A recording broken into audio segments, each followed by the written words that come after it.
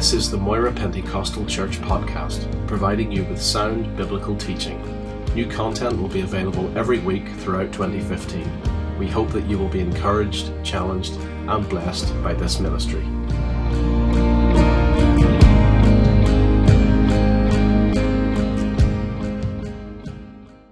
We better get into the Word of God quickly. You're all right, we'll have you out in good time. Don't worry about it. You're all looking a wee bit worried, aren't you? All right, book of Joshua, chapter 1. After the death of Moses, the servant of the Lord, it came to pass that the Lord spoke to Joshua, the son of Nun, Moses' assistant, saying, Moses, my servant, is dead. Now therefore arise, go over this Jordan, you and all this people, to the land which I am giving to them, the children of Israel. Every place that the sole of your foot will tread upon, I have given you. As I said to Moses, from the wilderness and Lebanon as far as the great river, the river Euphrates, and all the land of the Hittites, to the great sea toward the going down of the sun shall be your territory. No man shall be able to stand before you all the days of your life. As I was with Moses, so I will be with you. I will not leave you nor forsake you. Be strong and of good courage, for to this people you shall divide as an inheritance the land which I swore to their fathers to give them. Only be strong and be very courageous, that you may observe to do according to all the law which Moses my servant commanded you. Do not turn from it to the right hand nor to the left, that you may prosper wherever you go. This book of the law shall not depart from your mouth, but you shall meditate in it day and night, that you may observe to do according to all that is written in it. For then you will make your way prosperous, and then you will have good success. Have I not commanded you? Be strong and of good courage. Do not be afraid, nor be dismayed, for the Lord your God is with you wherever you go. Being the first Sunday of the new year, I am conscious of the fact that each year brings with it its own unique, different set of special circumstances. Each year has new challenges. New challenges lay ahead of all of us, both individually and corporately as a church. New steps of faith will have to be taken, and if we are to possess our promised land, it will take much faith. In Deuteronomy 31, Moses, the mighty man of God, he's 120 years old, and he is telling his people that he will no longer be able to lead them into victory, but that God has appointed a successor. Joshua would now be the new commander-in-chief. And of course, Joshua had been groomed for this specific job for a long time. He was with Moses in the captivity and all through those years of wandering in the wilderness. And even though he was a soldier and a great soldier, but certainly not on the scale of Moses, who was a great leader of men. He was devout and he was godly, one who feared God, but again, not on the exact level as Moses, as one who saw God face to face, as it were, whereas Joshua would have to go through a priest to bring his offering. He was by Moses' side for many, many years, but he was under his shadow. And what a shadow Moses cast. What big shoes to fill. But a new day was dawning for Israel and for Joshua. Jordan had to be crossed. Much land had to be possessed. There's many battles to face. Canaanites, Jebusites, Hittites, walled cities, giants. And suddenly the enormity of the responsibility that was now coming upon Joshua's shoulders, he began to feel that. And even though it was exciting, yet it was scary. Moses, the highly gifted, the larger-in-life, charismatic figure, is no more. Now both Joshua and Israel will have to be without his towering presence among them. And so God speaks to Joshua and he says something similar that Moses said in Deuteronomy 31. In verse 6 he says, be strong and of good courage. In verse 7, only be strong and be very courageous. Verse 9. Be strong and of good courage. Do not be afraid or be dismayed. Old F.B. Meyer said he must have felt weak, for God said, be strong. He must have felt afraid, for God said, be courageous and not be afraid. He must have felt not up to the task, for God said, be not dismayed. But above all that God said, verse 5 is the most important thing. As I was with Moses, so I will be with you. As I was with Moses, so I shall be with you. What an encouragement that must have been. He had been by Moses' side all those years. He had seen the interventions of God many, many times. And now God is telling him, you're going to have to lead this people into the promised land, but don't worry, don't be afraid, don't fret, fear not, because I'll be with you as I was with Moses. And so today, as we step out into a new year, new challenges, everything is temporal in this world, it's all subject to change, new beginnings, unknown events, seen and unforeseen, faith ventures, a year of giants to conquer, of walled cities to overcome. But here's God's promise to every one of us this morning. As I was, so I will be. As God was as faithful to you last year, He'll be as faithful this year. As God was as good to meet your need last year, He'll be as good to meet your need this year. He never changes. And as He was, so He will be. Now, God leads us from the past into the future. Joshua was in that position where he could look back in retrospect and he could look forward in prospect.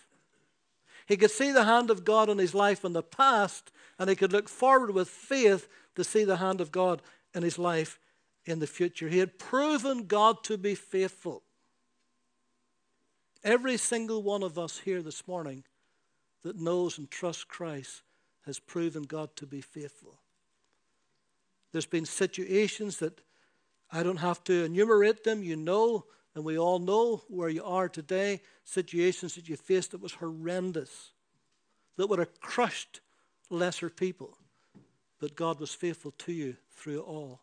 And He gave you the strength and the courage and the grace to be able to handle it. Thank God He did. Moses said in Deuteronomy 7:9, therefore know that the Lord your God, He is God, the faithful God, who keeps covenant and mercy for 1,000 generations with those who love Him and keep His commandments. David said in Psalms 36 verse 5, your mercy, O Lord, is in the heavens. Your faithfulness reaches to the clouds. Paul said in 1 Corinthians 1:9, God is faithful, by whom you were called into the fellowship of His Son, Jesus Christ our Lord. Peter said in 1 Peter 4:19, wherefore let him that suffer according to the will of God commit the keeping of their souls to Him in well-doing as unto a faithful Creator.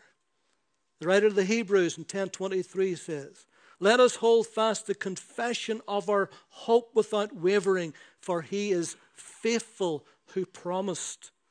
In Revelation 19:11, now I saw heaven opened, and behold a white horse, and He who sat on him was called Faithful and True, and in righteousness He judges and makes war. What wonderful names for our Lord Jesus Christ, Faithful and True. So God leads us from the past into the future. And as He was for us in the past, so He will be in our future. We have nothing to fear in our future, friends, this morning. Nothing. If God is for us, who can be against us? No matter what happens, we are in God's hands. You say, but what about those people who, in that airplane you talked about a little while ago, who all died? Listen, the ones who trusted Christ instantly they were taken into the presence of Jesus. And what could be better than that? What could be greater than that? God leads us from the past into the future. God leads us from the known into the unknown. And this is where faith is required. In Genesis chapter 12, it tells us about Abraham. Now the Lord said to Abram, get out of your country, from your father, and from your father's house, to a land that I will show you. And I will make you a great nation, and I will bless you, and make your name great, and you shall be a blessing. And I will bless those who bless you, and I will curse him who curses you. And in you all the families of the earth shall be blessed. And so Abram departed as the Lord had spoken to him, and Lot went with him. And Abram was 75 years old when he departed from Haran.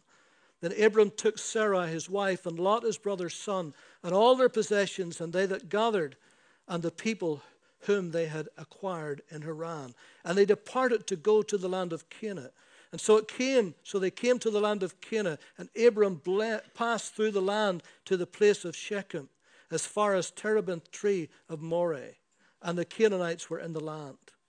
And the Lord appeared to Abram, said, to your descendants I will give this land. And he built an altar to the Lord, and who appeared to him. And he moved from there to the mountain east of Bethel. And he pitched his tent with Bethel on the west and Ai on the east.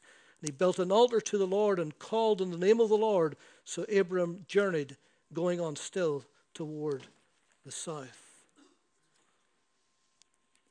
In Hebrews chapter 11, it tells us that Abraham left by faith, not knowing where he was going.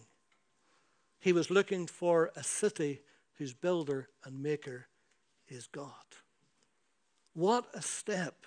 You have to understand that Abraham, or Abram as he was then, before God changed his name, you have to understand that he was brought up in a pagan land, in a pagan household. That's all he ever knew. All those years, that was all he ever knew, until God broke through in his life and totally and radically changed him forever. And so God called him out of that, everything he'd ever known, his land, his culture, all of that he'd ever grown up with. God told him to leave all of it behind and to step out in faith, not knowing where he was going. At least at that point he had no idea. And just be led of God. From the known into the unknown. It takes faith to allow yourself to be led by God from the known into the unknown. But what a journey. What a journey that is. Moses, when he was 40 years old, and he killed that Egyptian who was hurting, a Hebrew. And Moses, for 40 years, had grown up in the household of Pharaoh's daughter. He dressed like an Egyptian. You can be sure he spoke Egyptian. He ate like an Egyptian. But his heart was a Hebrew. Remember, his mother had taught him as a little child.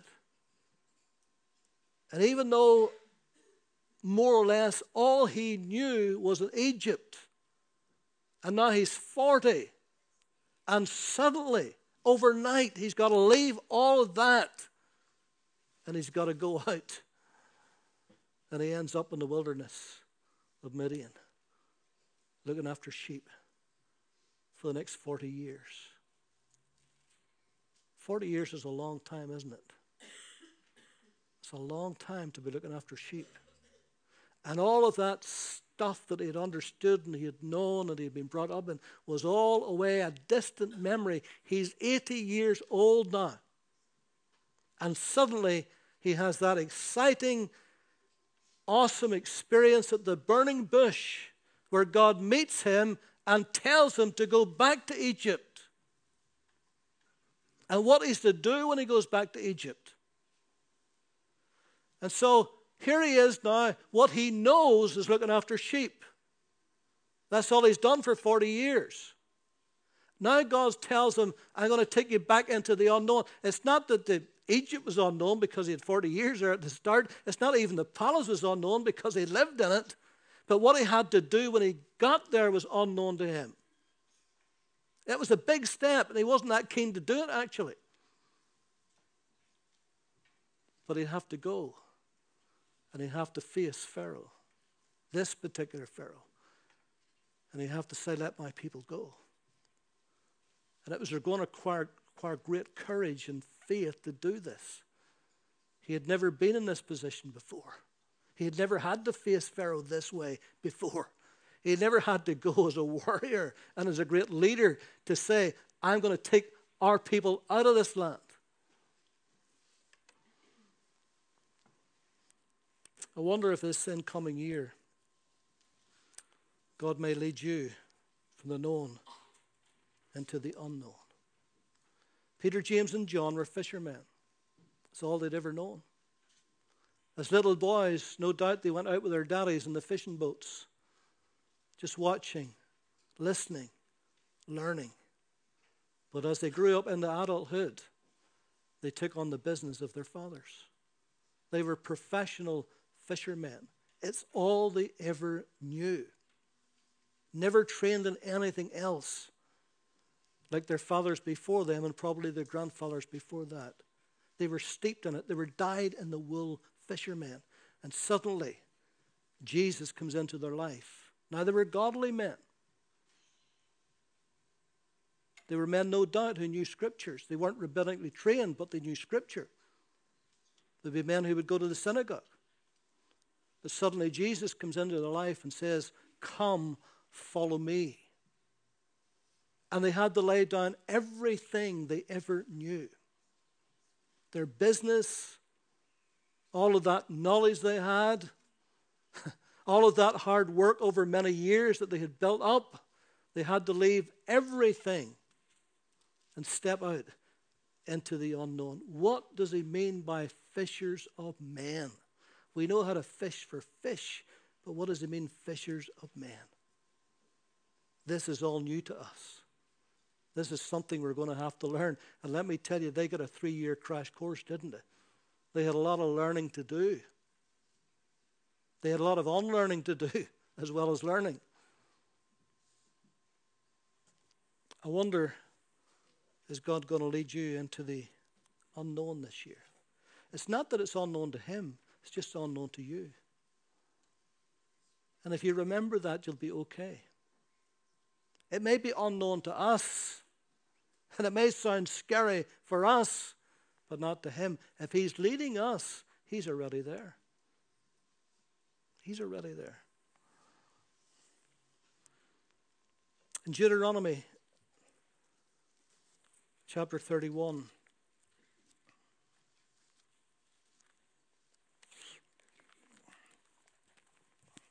I'm trying my best to cut this down a little bit.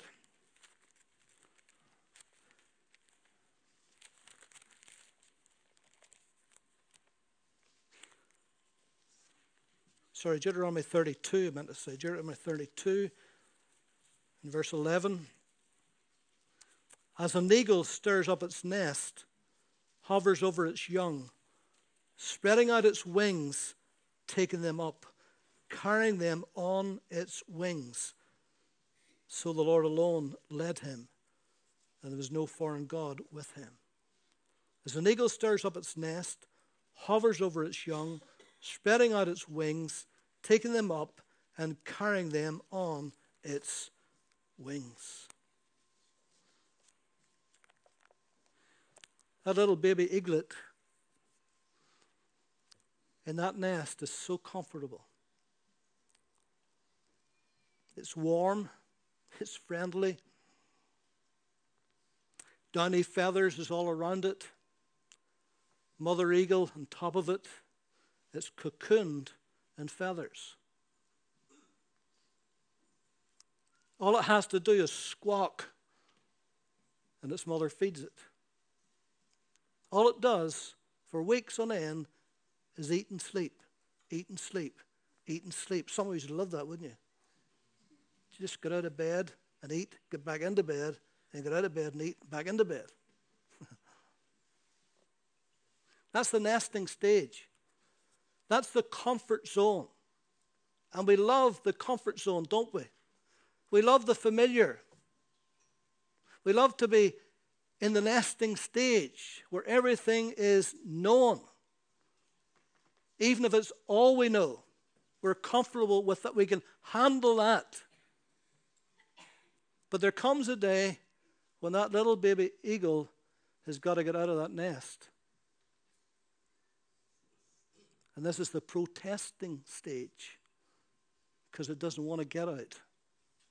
It wants to stay there. It's warm, it's friendly, it's comfortable. It gets fed on the hour. What could be better than that? Who would want to leave that? And that little eagle doesn't want to leave. So it starts to protest because the mother is nudging it. The mother wants to get it out of that nest.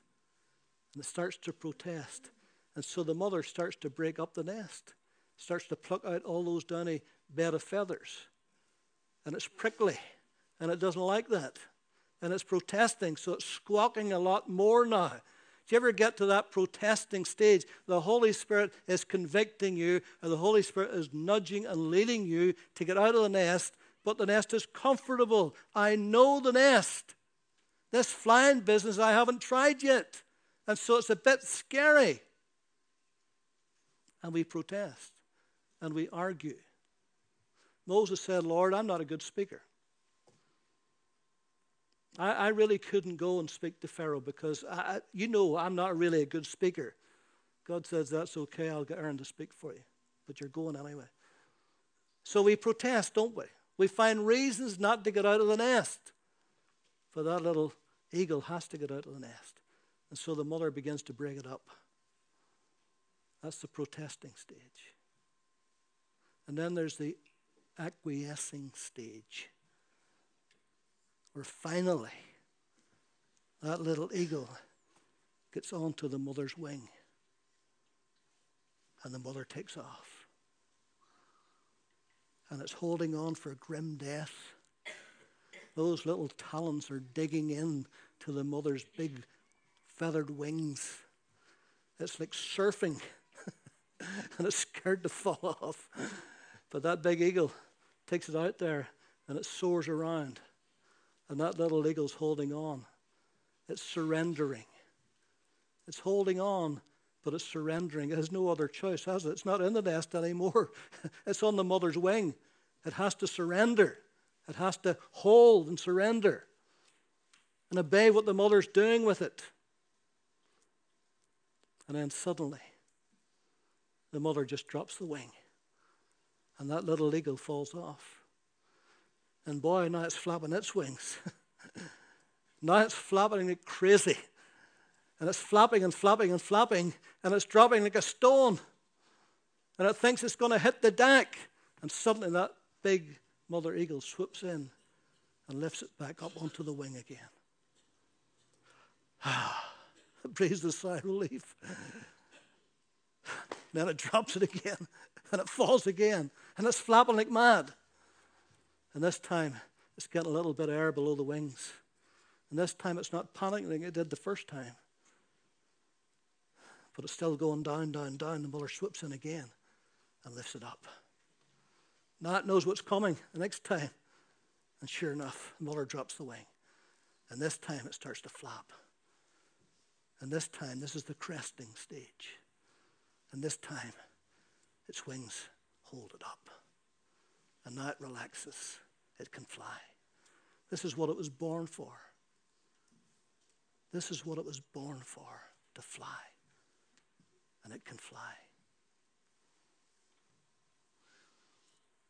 Maybe this year, maybe God will put you through those stages. But if it's what you're born for, if it's His will for you, you'll be able to fly. You think God's just going to drop you to see you crash and burn? I don't think so. Yes, you'll make mistakes. Yes, you'll fail. Yes, you'll do all those things. But He'll be underneath. Underneath us is the everlasting arms. And He'll not let you crash and burn. He'll keep lifting you up and you'll be able to fly. As I was, so I will be. God leads us from the promise to the fulfillment.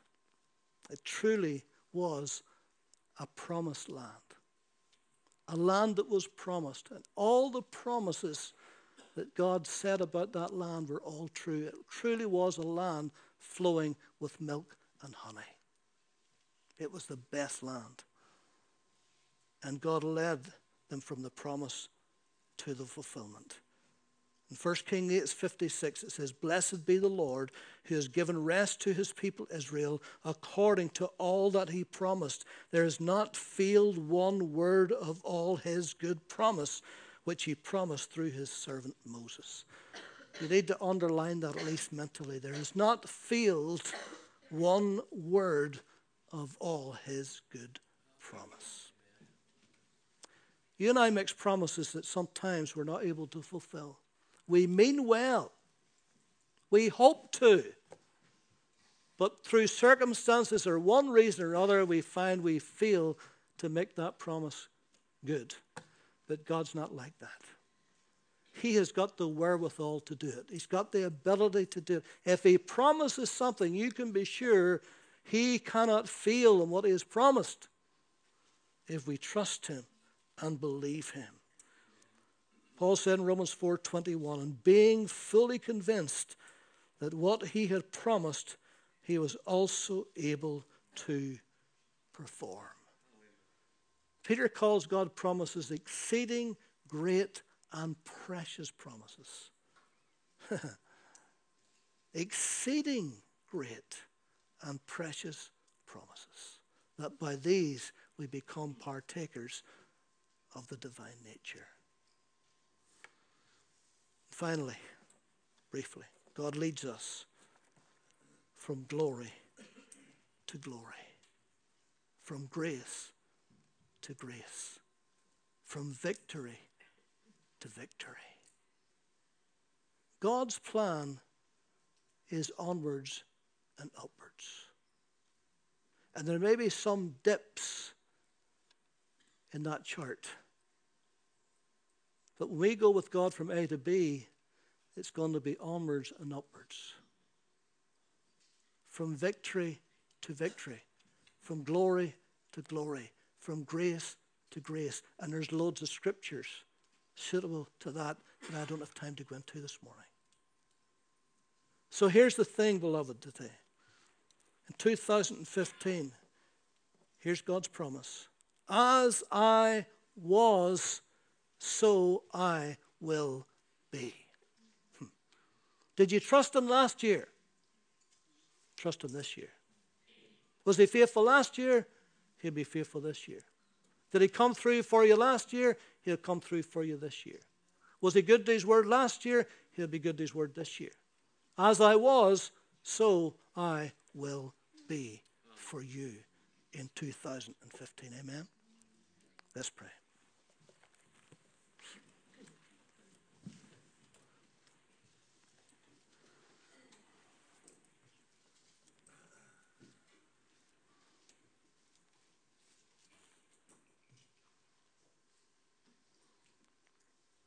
Lord, we live in a scary world, a world that is subject to sudden and catastrophic changes without a moment's notice.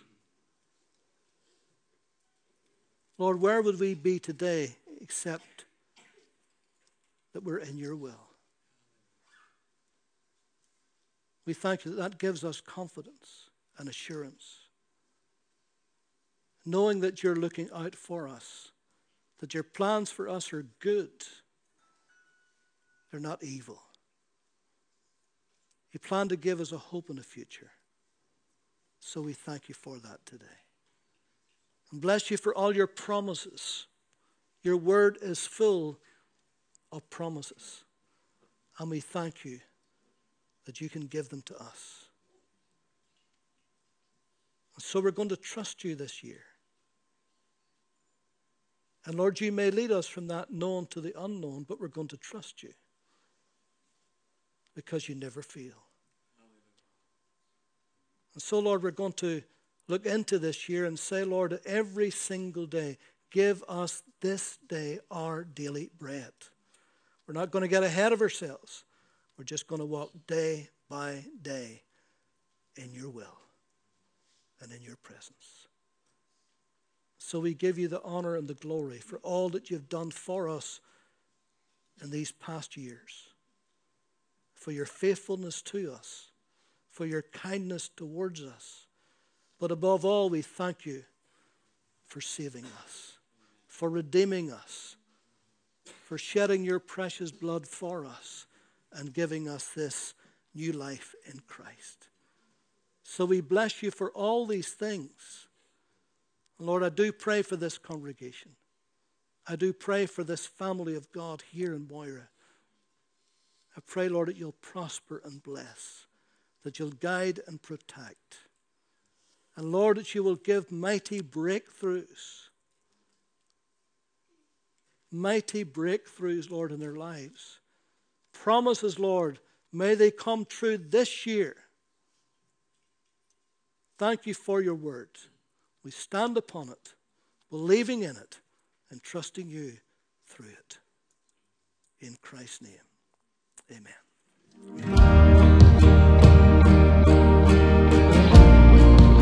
Thank you for listening to this podcast. You can also watch the Sermon of the Month video at youtube.com/Moira Pentecostal, or even download the sermon video through our iTunes video podcast. For more information, visit us at www.mpc.org.uk.